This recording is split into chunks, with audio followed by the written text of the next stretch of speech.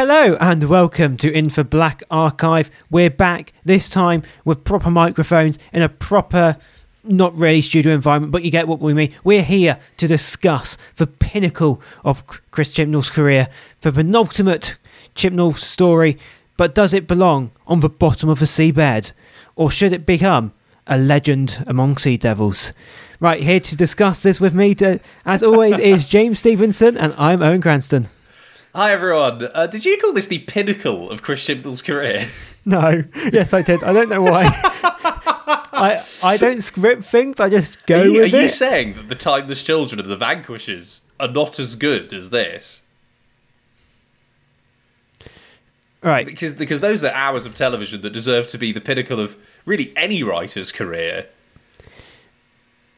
So, I think doing it this way, because we did the preview of initial impressions in our world yesterday, in the listeners' world a few days ago. We've had a day now to think about this, because normally when these podcasts, when we're reviewing episodes as they air, we do it on the night. We do it there and then. But we've now had 24 hours to think about it. My views have changed on it. Have yours? I wouldn't say they've changed because I could see what the issues were before, but I think I was masking a bit in the heat of the moment because of how good I thought the ending was good, and so that left me on a nice note. And I thought that the Centenary trailer was so good that kind of made me into a hype state where I kind of didn't worry about the areas because I was in a good mood because of the Ace and the Teague and stuff. Now I've had 24 hours to actually come to it. I can see more clearly what the problems are with this thing. But that's why we do these podcasts, and so we can go in and we can have a discussion about what works about this and what doesn't. And I sense what we're going to talk about is the same stuff we've been talking about on Flux and similar episodes. Right. I'm going to give this episode credit here. I am quite negative about this story, but let me be clear. It's better than most of Flux. I agree. I disagree with how they went about telling it, but there is story there, and it does make sense. I think the story is very much surface level. It's a complete waste of everyone's time, but it is still there.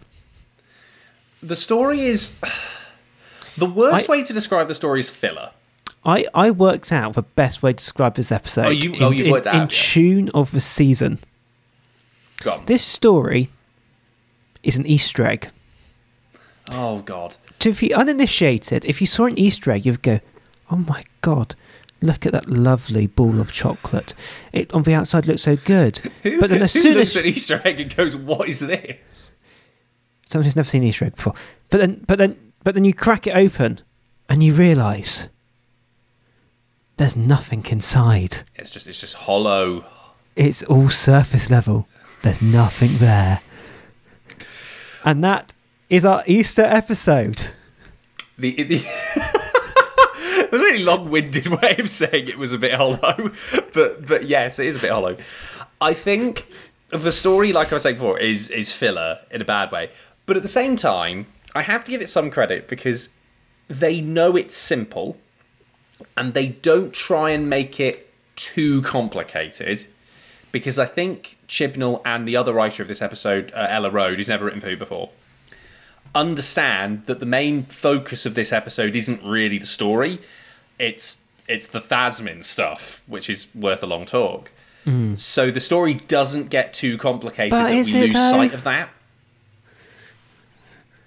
But is it though? Because I think that was the issue with a lot of Moffat Who, was that you'd have this... It would be about the characters, but not really, because we would have such a complex story that you wouldn't have time to really focus on the characters, because you'd be whisked off 2,000 bloody years to the next thing before you got the chance. The issue is, it's too late in the game to be doing character pieces. Is it too late in the game to be doing character pieces? Well, it's the penultimate series, so we want to be getting some closure here. Not opening up new wounds. I think yes and no, because it's also a special. I feel like if this was the penultimate in an actual series, it would have been better. But since it's sort of set itself out as kind of like a special, we kind of want a big smashing story to smash in your face, which is good. This felt like a weak story Yeah. with weak character stuff. I thought it was weak character stuff. It felt bolted on. Like the entirety of this story. Yeah, you really have changed your view. This is going to be good, I think. I think there's going to be a lot to talk about here. So keep listening wherever you are and wherever you're listening to your podcasts at the moment, because I think this is going to be fun. Where do you want to start diving deep into the sea devils with this? Shall we start off with the intro? Yeah, just want to go through the episode kind of Should scene we by go scene. through the Because episode? it's not too complicated, so we can go through it linearly. I think they chose the wrong thing to start on. The devil stuff. And obviously the gem and this kind of awakening of the devil thing. Yes. Okay, why do you think that? And then I'll see what I think about it. I think what I'm going to say here is kind of the issue with this story. It always goes for the easiest route. Always. Owen, I'm going to stop you right there, and this is why. That is exactly right. That's exactly right. Like if we look at it this way here, the doctor goes, "Oh no, someone's lost some treasure. Where would it be lost? Oh, I know. Let's go into the future and find it." Like, this is what I propose should have been done. The Doctor doesn't go to the past. We know that backstory because it is a perfect cold open. All the stuff they go onto the ship, they see the Sea Devils sort of like taking over the ship. That is an amazing cold open. Yeah, you could have had that at the start. Remove the Doctor in that stuff there. It's an amazing cold open. So this is just having Jihan, and obviously and he's telling everyone to get off the ship, so you think it's a mutiny, and you think it's him in league with the Sea Devils, and then you realise later that you thought the wrong thing. Cut to titles. Yeah, We go then in. the Doctor has arrived, and then they realise the city's being pillaged, or the village, or whatever. Or even if they just slid what is actually the cold open into the main story part. Yeah, they could have done that. Like, that's and then we kind of have it, the Doctor actually discovering the story of the ship rather than just going back in time. Do you know what it does remind me of, that opening? And this is a throwback to one of the first things we ever talked about on Black Archive, actually. You remember when we discussed the formula of Death in Paradise? Yes. Where basically Death in Paradise always starts with a murder of just some random person. This is that is that opening. That is the absolute hackneyed, cliched. We're just going to show the inciting incident, and then we're going to roll titles. Yeah. There's no originality to it. It vaguely introduces the side characters without giving you anything much. And it doesn't really talk anything about the Sea Devils. It just goes, look, a scary looking thing. That's out now. What will the Doctor do? And it's just very rote. Yeah, it's a weird story looking back at it, because I've rewatched half of it. I got distracted doing other things in life, so I couldn't rewatching it all. I'm just sat there going like, that bit is pointless. That bit is pointless. Like, if you think, even if they kept it in the same order which they did, and they have the Doctor go back in time, none of the dialogue she said there was needed. That scene could have been 2 minutes. Yeah, she's a spectator to the scene, so she's not playing an active role. She's just there so we can watch it in a way that doesn't feel like a flashback, which means you can just do it as a flashback. And the best way to do that, like you said before, is do it as the cold open. Yeah, and she's just sat there going, that's not natural smoke. No shit! Yeah, it is. There is a lot of that, actually, now you bring it up. You feel like you get handheld through everything in this episode. There's no actual audience... There's no sort of moment where the audience has to think for itself about what's going on. It's all just given to you. Like, it's dished. It's like baby food. It's like open wide, Owen. Here is your plot. Wow. And you eat it. Everyone oddly seems to know. Like, we're jumping all over the fucking shot here. I know. Just stay with my thought process here. Yeah. So when we get Dan and what's the kid's name? Oh, it was not. I do not believe it was actually said in the plot. I was constantly calling him the boy. I believe his name is Ying Qi. That's what Wikipedia tells me. Right. So, and they go, and I seem to remember the dialogue going something along the lines of this. There's no crew here. Yes, I was just thinking that. It's like, clap, clap. There's 2 lines you've wasted. We can see there's no crew. Like, it could have even been done like, one second, where is everyone? Someone could have even just gone, this is a bit odd. It's a bit eerie, isn't it? And just like... And then they just start chucking in things for no reason, which, from what I can tell, is never resolved. Why is there a massive beast in the sea? Oh yeah, that is never resolved. That's just it's just a rip off of the Kraken from Pirates of the Caribbean, isn't it? It's just a straight rip off of that, and it's like, oh, that's a sea devil. Just accept it. It's just there. Like we don't know know whether it's controlled by the sea. Like it's never actually made that clear. Like you have to assume it is because, take a leap, but you shouldn't have to take that leap. Isn't it bizarre that they spoon feed you half the story and then they drop in this massive, great Kraken for no apparent reason, doesn't really play a role in the story other than to eat the TARDIS up for a sec, and then it's just never explained. You said last in our sort of preview special. Airport special, it feels like the pacing was very rushed. Yes, this is a point I very much still am thinking, and probably worse now. But the thing is, it seems to be rushing between nothingness. That's why it feels even more rushed. I said during our recording when I was listening back to it, something along the lines of, it feels very short. It doesn't feel like we've got as much content as we would normally get of a Russell T Davies story. It's because it's all fluff. I said we've got good side characters. Do we? Like, what sets for Pirate Queen? Why are we using this real life figure? For Pirate Queen, nothing relevant to the Pirate Queen is in there. Yeah, it's just that's a real pirate figure, and then we invent a story around her. And then we also have the boy who exists to be a boy, as far as I'm concerned, and then he just gets looked after at the end. And then there's the Ji-Hun guy, who is admittedly cool and is a thirst trap, but other than that, it's not like the characters have 3 dimensions, is it? They just kind of exist to do a role and nothing else. Like they do the role fine, but beyond that, it's definitely not like we've obviously, if you haven't listened to our podcast before, we go through the classic episodes, and we've been finding in a lot of the ones we've done recently, you get these really complex side characters. Like we've had a couple of Lethbridge Stewart lately, and Lethbridge Stewart's wonderful whenever you check in with him. Yeah. So it's just the complete opposite in the Chibnall Who world. So I realise it has just been 10 minutes of me just ranting. No, that's absolutely fine. This is why we're here. We're having a conversation like this. So I'll do some ranting to counterbalance it out. Yeah. I'll do some fun ranting. So, like you were saying, it's Legend of the Sea Devils feeling rushed.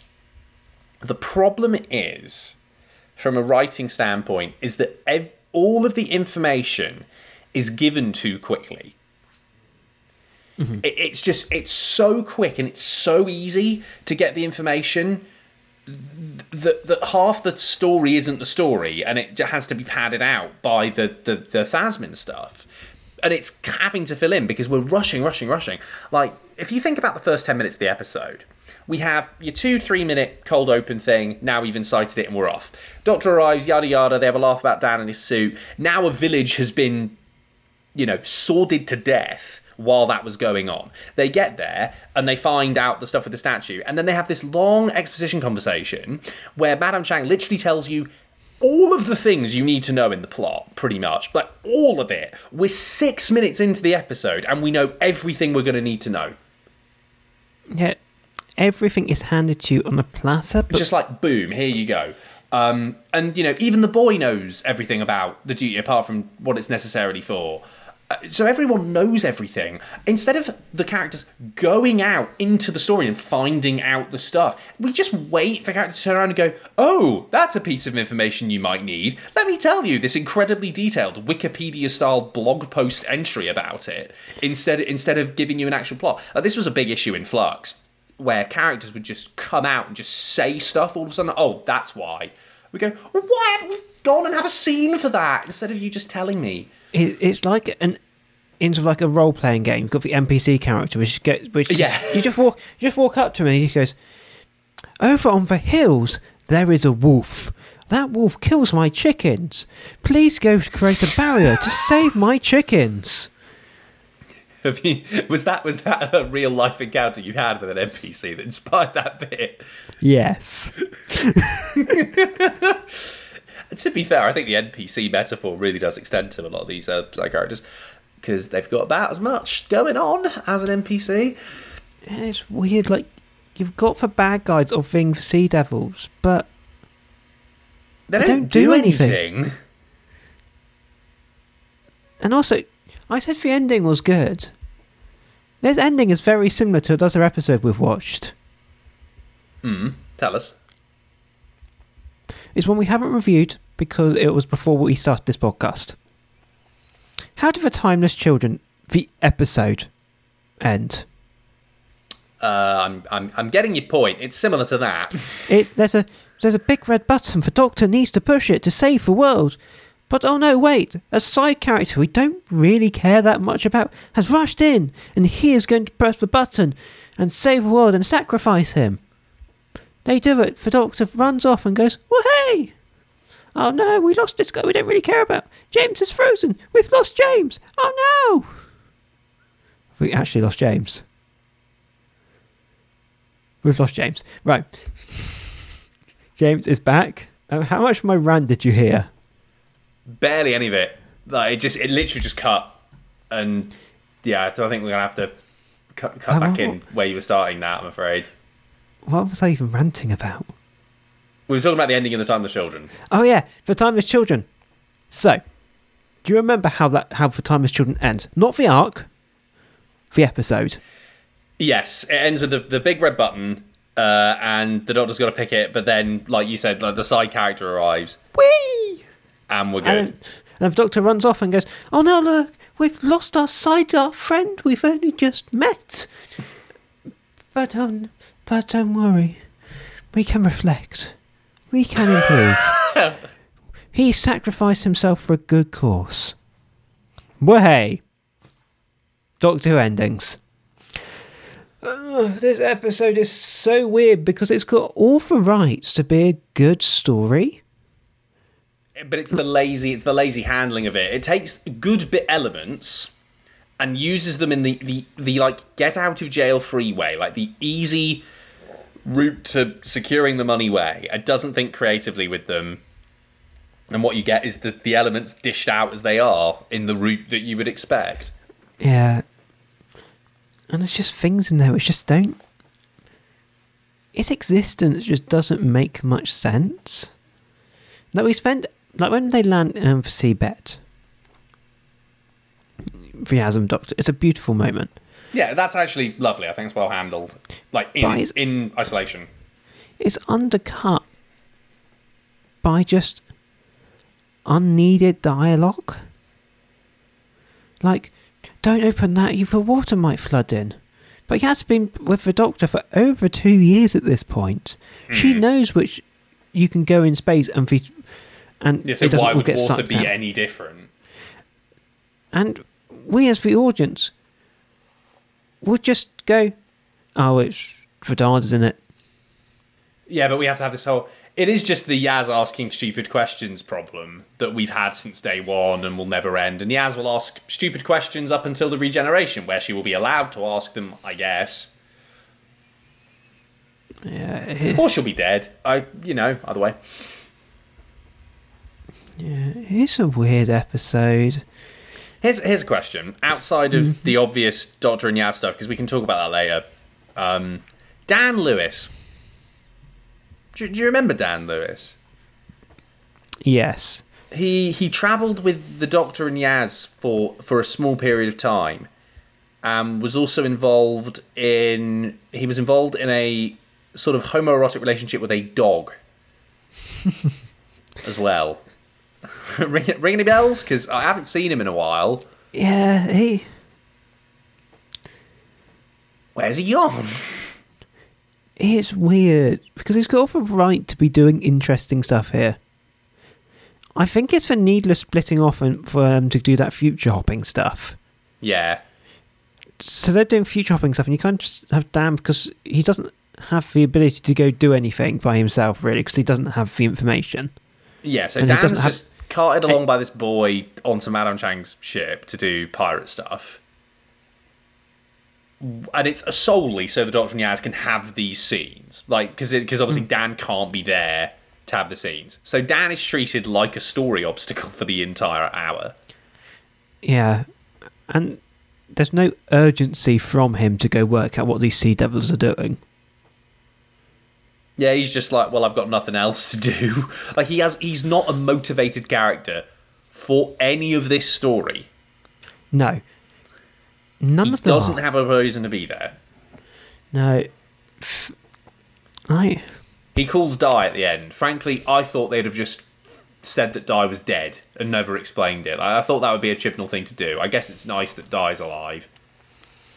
Yeah, But that like little half scene was almost like a desperate attempt for Chibnall to remind us he's a character. He's a character. I haven't forgotten about him. Don't worry, even though he's forgotten about him for 45 minutes before it. Yeah. He's put him in a stupid costume and said, "Oh look, it's funny," and then he's made him kill 5 Sea Devils with a cool swimmer because it's funny. Can I also just say something? That scene at the beginning when they go, "You dressed him like a fool," could have been funny. But I don't know why. But it's played so unnaturally. Yes, it feels really odd. It feels really half-arsed as well. Like, I know it's scripted. It's a scripted drama. It's fairly obviously scripted. But it just felt so scripted. I think one of the issues that John Bishop's had on Who, and I don't think this is his fault, is that I don't think he is a comfortable actor. But he wasn't the issue in that scene, though, because he didn't really say much, realistically. Are you saying the issues like Yaz and It's for Yaz and Doctor. Jodie's sounding really silted? I don't know what it is. It just feels like there's slightly too much of a pause. They're so slightly too far away. Yeah. Like it feels like something which, if they were kind of coming out of a TARDIS, just kind of having a giggle to themselves, going, "Why did you dress him up like that?" And then he comes out behind them. It just feels like a discussion they've just had. It's like us spending 5 minutes in a room with each other. I'm wearing a stupid hat. Actually, no, let me rephrase that. We're still in a room with me, you, and our university friend, let's call him Tom. Yeah. I'm wearing a stupid hat. We're having perfectly normal conversation for 10, 15 minutes. And you suddenly go, "Oh yeah, but Owen's wearing a stupid hat." Yeah, as if you hadn't been wearing a stupid hat for the time before I said that. Yeah, because we've got to assume it became funny when the script demanded it be so.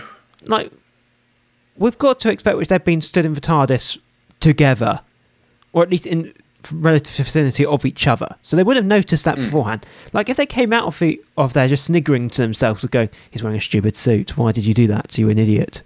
But I mean, the TARDIS is endlessly big with infinite rooms. He could have just been in another room, right? Yeah, he could have been, but equally it's only got one exit. That it does. And how would he know it's landed? And Yaz also know which it's landed. You've got to assume which those two were together while this was going on. But then Yaz goes out with the Doctor, and they've only just landed. Yeah, but I think, like, not only is that the issue, but I do genuinely believe that John Bishop doesn't react naturally to things as an actor. Or I say naturally, I mean no acting is natural by essence, but it doesn't feel as natural as like a capable actor or someone who's acted for many years would be able to do. John Bishop is doing a decent job, I think. He's just not a natural at it, and he does feel out of his comfort zone. And I think what isn't helping that is the fact this character does not have pretty much anything to do other than be scripted funny, which is not really a John Bishop thing. Yeah, I don't think he was a problem in that scene for me. I feel like it was for writing and for direction. Just made it all feel a bit separated and a bit stilted. He's fine as a character, but you have to give him a purpose. Like, you have to actually give him a reason to do something. That is rule number one of making a character that's engaging, that you care about, because you want them to get to their goal. So there is no goal for Dan in this episode. Or a person who he can bounce off like he had with Carvanista. Because every time he was with Carvanista, he was perfect. Yeah, that's great. But he didn't bounce off... He's got the boy Yin Ki, who's absolutely dry.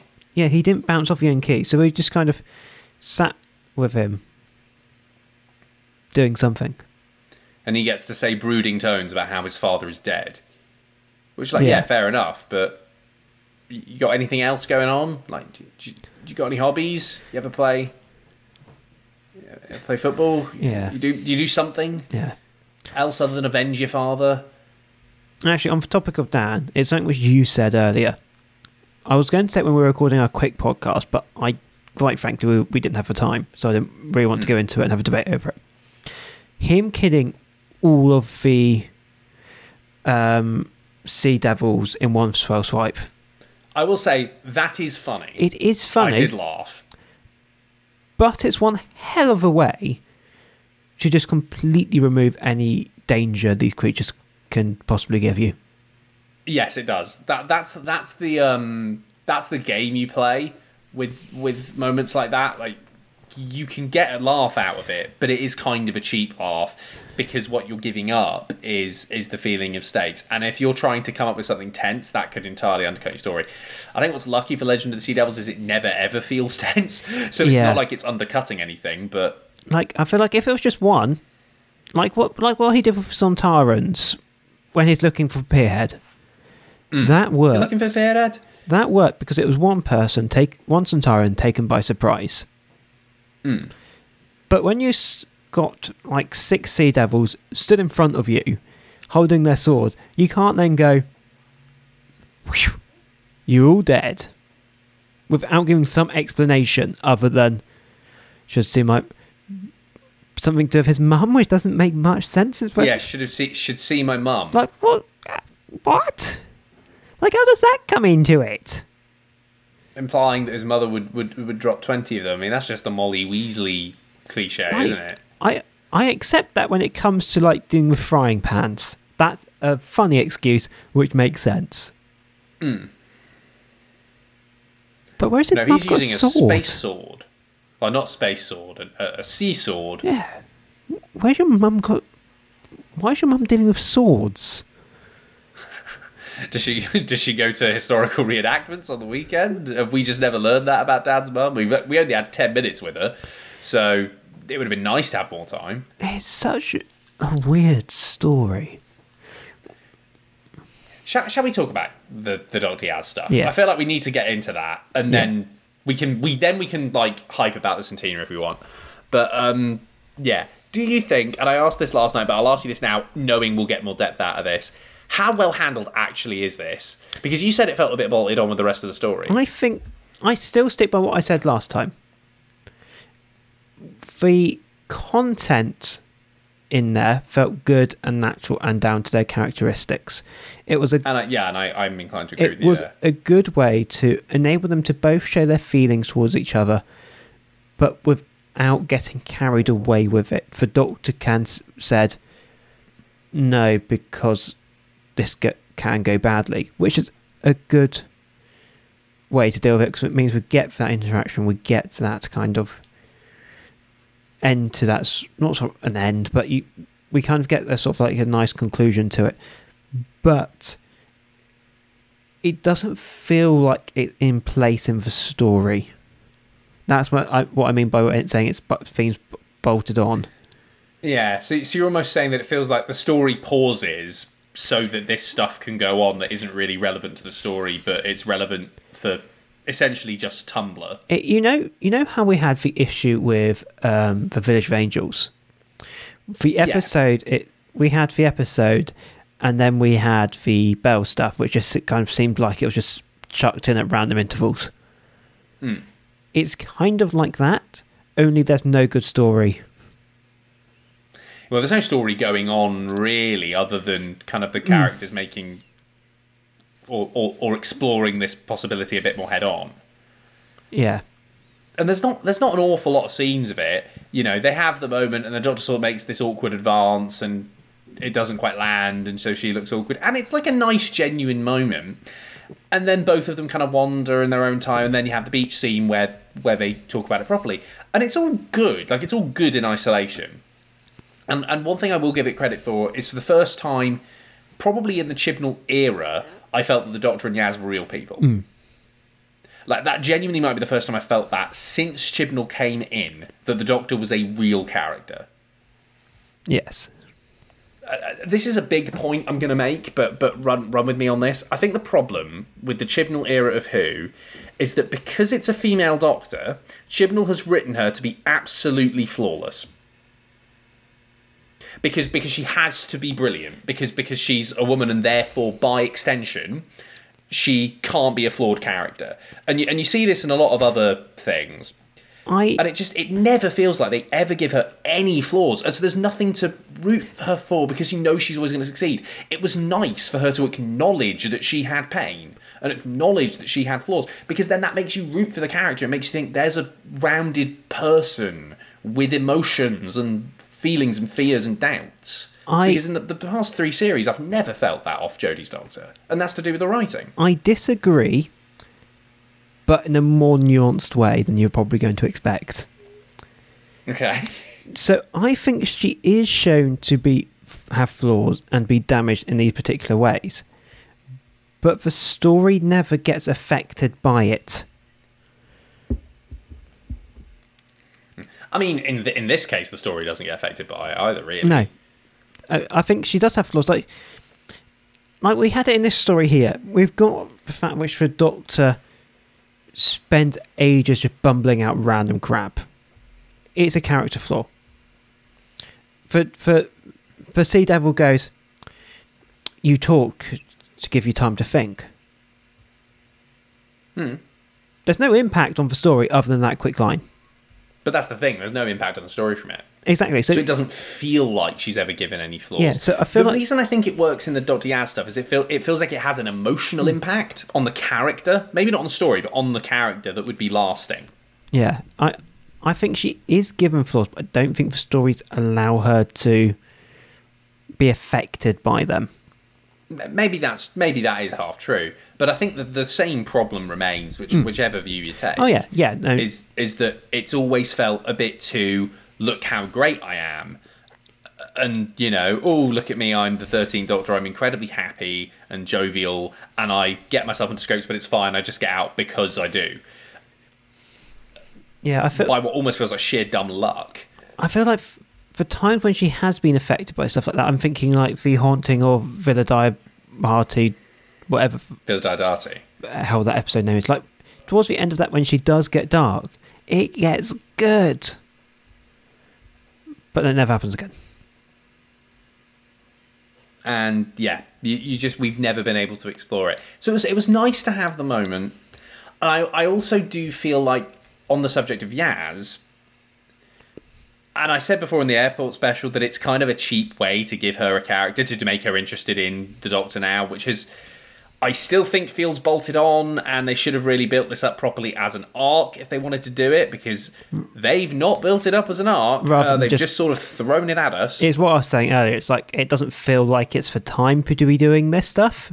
No, it doesn't feel earned. It's fine, and it's fine in terms of how it's going, and I think it's working, but it doesn't feel earned, and it's definitely come too late to try and develop this now. But it's made Yaz feel a bit more of a character. I mean, I've gone on and on and on about how I don't feel like Yaz is really a character, and in many ways she still isn't. I still don't really see what she did in this episode, because she doesn't make a single choice of her own. Yeah. She just follows in behind. I mean, and even when she makes kind of a slightly more direct advance to the Doctor, which is the joke to say, oh, that's a character choice, right? It just gets flat out turned down. So in reality, she has no power in it. She's just sort of told, oh, I understand what you want, and here's my reasoning, but no. And so she doesn't do anything in the story, and I can't think of many stories where she has done anything. Yeah, I think it's a general Chibnall issue. He likes stories, but he doesn't like characters. That's a great line, actually. He loves a story, loves plot, cannot stand characters. Yeah, he doesn't, like, he's got these really good, complex stories, but then he shoves characters in there and just doesn't quite know what to do with them. And he doesn't know how to actually tell the stories he comes up with. They're good as like a finished product. I think, oh, that was cool at the end. But it's like this one here. The way he gets you there is so lazy. It's like this one here. If you gave it to me in a one-sentence synopsis, it sounds amazing.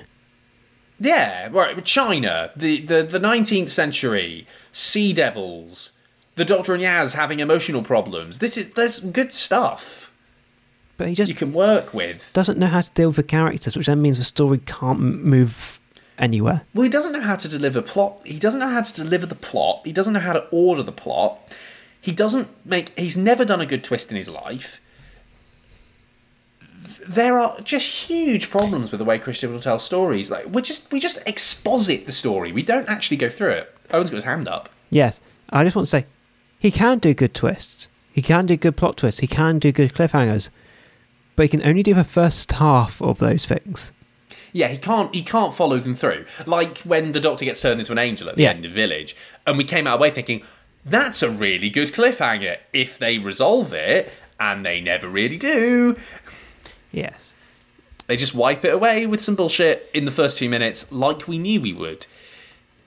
Right, before we go on to the next time discussion, I wanted to discuss something with you. Okay. Viewing figures. Viewing figures. I've not seen the viewing figures for Sea Devils, so I can't comment on them. Shall I tell you them? This will be my genuine first reaction to these viewing figures. I won't tell you for numbers straight away. I'll just give you a bit of hype. A bit of hype for the numbers. Yeah. It was beaten by a rerun of the oh my God. Antiques Roadshow. It got beat by Antiques on 2? Yes. Which got 2.26 million. Wow. Well, Antiques got 2.26 million. Yes. That is absolutely shocking. Doctor Who got 2.20.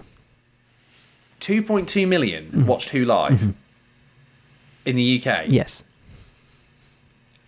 If Russell T Davies had delivered 2.2 million, I think he'd have blown up. I think this is what I'm... If Moffat had delivered 2.2 million, he'd have blown up. This is what I think... This is what I'm just about to go into. A, TV landscape has massively changed since Rusty Davies That's true. And even Moffat. So I don't think comparing them is fair. Not directly. Number 2. This is what people seem to be doing, and it annoys me a lot. An episode on Overnight Figures getting 2.2 million is not a showcase of the quality of that episode. No, it's not. It's never is. Because if there's no... it's just going to be people who just tune in to watch it. What will be interesting is the 7-day figures when word of mouth goes around. I think... Yeah, once, and then the iPlayer figures. I think what this shows, rather than the quality of the episode, is how poor the quality of the marketing is. And how... I don't even think for Dalek was that bad, but it's also quality, particularly in the seasonal run, it's the quality of the episode before. Yeah, it is. Look, I know you say it's not directly comparable between Davies and Moffat, and you're right. But if you compare it with other BBC drama that gets similar investment or less, that's shocking. Even against the BBC's own output. And the BBC's own output isn't having the best viewing figures at the moment. That is... If that was a new drama on BBC One and that was the launch, it would never get a second series. It wouldn't ever go close. With the kind of budget Who demands to make, it wouldn't ever be considered that it could get a second series. That would be talked about as an absolute disaster if it was a new programme. Yeah. With that sort of a budget. But to give it some context... There's no way to spin that. But to give it some context, the highest figures of the night were only 3 million more. What did get the highest viewing figures of the night on? Britain's Got Talent, opening night. Britain's Got Talent. I mean, even Britain's Got Talent getting 5 million is pretty bad. And that's when you considered what BGT used to get. But I also think that's when you need to start considering the context of the day, because it was a very sunny day. It was an Easter Sunday, so you were going to be with your family. Yeah. We were with our you family. Would think to yourself, I know, obviously, terrestrial television is dying, and we can go on about this all we want, but families are together. I mean, in both of our instances, we were with our families, and it just no one ever seemed to be interested. It's not... Yes. Terrestrial dying isn't the whole picture. Have you heard the picture about streaming? Go on. That We're going to have a long conversation about the state of television now. I'm up for that. For people who own online subscriptions is going down as well. So I think TV might... Death of television full stop. I don't think it is. I think it's just viewing habits are changing. I understand people might be getting a bit annoyed with how many different subscription services there are now. Netflix is... yeah, that was always inevitable. I had this fear when they started to saturate the market 3 years ago. Yeah, Netflix has started to increase its prices to stupid degrees. Yeah, for less content as well. I want to point this out. Netflix really doesn't have any other content now than its originals, and its originals aren't particularly... I'm not, hugely hyped to watch them. So what we're saying, essentially, is that we need to sell off Channel 4 so it can become more like Netflix. Oh, for God. Right. So... Yeah, I'm not even getting into 4. That's I would do a podcast. I would do a special podcast if listeners actually cared enough about this thing on 4, because that is a conversation that needs to be had. Why they're privatising that, I will never fucking know. Before he rants about that for as 40 minutes, let's move on. Several hours. I could do. Let's move on to, I think, the biggest elephant in the room, which shows how much of a disappointment this episode was. The fact which everyone is talking about for next time, rather than the episode itself. Look, it's Doctor Who's fault because they made a good trailer and they didn't make a good episode. But it's a good trailer. Yeah, it looks epic. I know it's going to let me down. But the 30-second teaser's good. It's got so many things you want.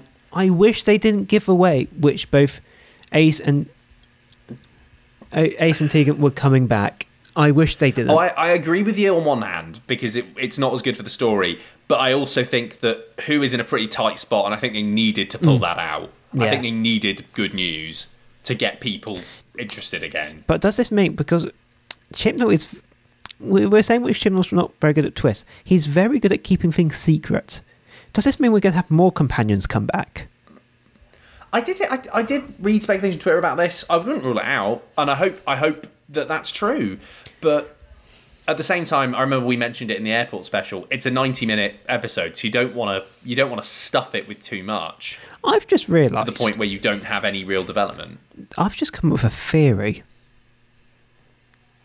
of what this episode's going to be, and I hope it is, because it could be really fucking good. Yeah. Doctor spends the entire episode captured. Her old companions need to team up to try to save her. Could work, but then on a Doctor regeneration episode, the Doctor does nothing but wait to be saved. That feels a bit cop-outy to me. Well, I mean, she could still be doing stuff, but I feel But that's going to be a fun way to get all the companions back. It's a Doctor regeneration story. Really, we should be focused on the Doctor. What it shows, the fact they're having to get old companions back in a Doctor regeneration episode, is how uninteresting this Doctor is. That we're having to pull people back from 40 years ago, in the case of Tegan. It's been 40 years, and they're having to wheel her back out of the closet with cobwebs and all, and clear her off and dust her off and bring her out, because there's nothing else going on. Yeah. As much as I'm happy she's back, it just shows that they feel like they need to distract you, because the characters that you're meant to care about, you don't. I think the question's going to be, once we do see that story, once we can sit down and watch it, will be a question of how much of this is fan service and how much of this is story. Yeah, just thinking that. If they find a way to make it really satisfying in the story, good on them. If they don't, which I suspect they won't, and it's a fan service thing, like you said, then it's just going to distract from what the story should be about. I feel like if there is an element of the companions having to team together to try to get the Doctor out of some sort of scrap, I feel like it could work. I do agree with you that there could be more companions, just because this is, for those of you who don't know, this special's being made for the BBC's centenary. It's 100 years old this year, and they've made Who the big grandstand thing, as it's their longest running show. So you would think it would be a celebration of Who's history, as well as, I guess, the BBC's history, subtly. Oh, I know they won't, but I really wish it was a Doctor Who story about the formation of the BBC. Imagine that, a regeneration episode. The Doctor was killed by the BBC. How meta. I mean, they've already done the meta stuff with David Bradley. We can't go back to meta stuff. Not in a regeneration episode. I mean, wasn't that Thingy's regeneration episode? Yeah, I know David Bradley was in that, but he was like genuinely Hartnell. Like, it wasn't meta. Like, he was doing Hartnell. Yeah. I still think that entire... It wasn't about the meta production of Who in that way. It was a big reference, obviously, to history, but it wasn't like a meta to the production. I don't think it should be a meta relation to production. I feel like it should be relation to the BBC. But that would be incredibly meta. It can't be as meta as them showing in the Remembrance of the Daleks the fact which Doctor Who is on for telly. All right, yeah, that's phenomenally meta. You know, sometimes I wonder, the people who in production design who come up with these Easter eggs and put them in and think, oh, that's brilliant, and people rightfully applaud them for putting in the effort. Do they not realise the amount of problems that causes canonically when they put that stuff in? Because then you have to question, is it on TV everywhere? Is it widely accessible? Do they have different episodes to us? Yeah. I always do that thing where they start talking about different actors, and when they bring in actors and they go, wait, so does that mean that actor doesn't exist in this world because he's playing this character? Exactly, yeah. You think about it canonically in the show as to what it means. I guess because it's been running for 60 years, the wise thing to do, of course, would just be to ignore the canon and enjoy it. We are nerds and we don't enjoy things, and so therefore we're going to talk about the canon until it dies, until Chibnall completely breaks it. And until we end this podcast episode. He's already destroyed the universe, so... And let's put an end to the podcast episode before we ramble on any more about speculation. And we could. And stuff. What would you give Sea Devils now, then? Now you've had 24 hours to compress. Probably a 5. Yeah, go slap bang in the middle. Because it's not as bad as some Flux episodes. It has story. I don't feel like there's a full... As I'm saying, it's a hollow story with not much underneath the surface, but there is story there. I'm still going to give this a 6 and be nice, because I think it's a serviceable story, serviceable without being anything more, and the Doctor and Yaz stuff is a positive. It does feel bolted on, but it is a positive, so it's just about in the good. It has positive energy as opposed to... You know what I mean? Like it's on the right side of the bar as opposed to the wrong side.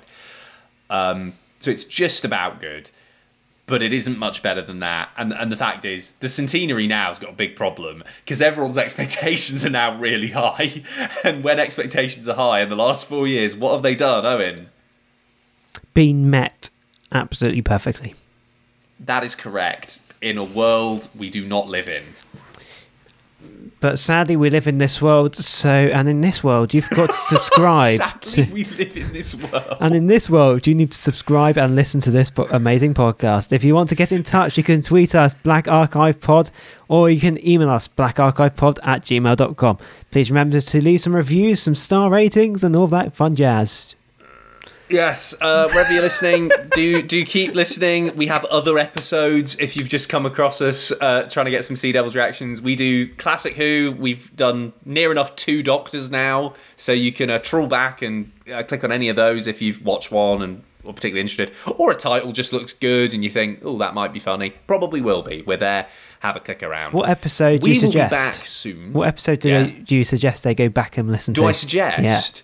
Yeah. We haven't got to... Are there any sea-themed ones we've done in the classics recently? Because I wouldn't recommend Fury from the Deep because it's not a very good. It's not out yet either. We haven't edited it yet. I don't think we have. I mean, like the obvious one would be Marco Polo, but we also haven't done that because it's not an intact episode. Yeah, because it's a lost episode. I'd recommend Evil from the Daleks, just so you can all find out about one remarkable man. I won't tell you anything more. Right, so with that, let's bring this episode to an end. Goodbye, everyone. Goodbye, James. See you later. Goodbye.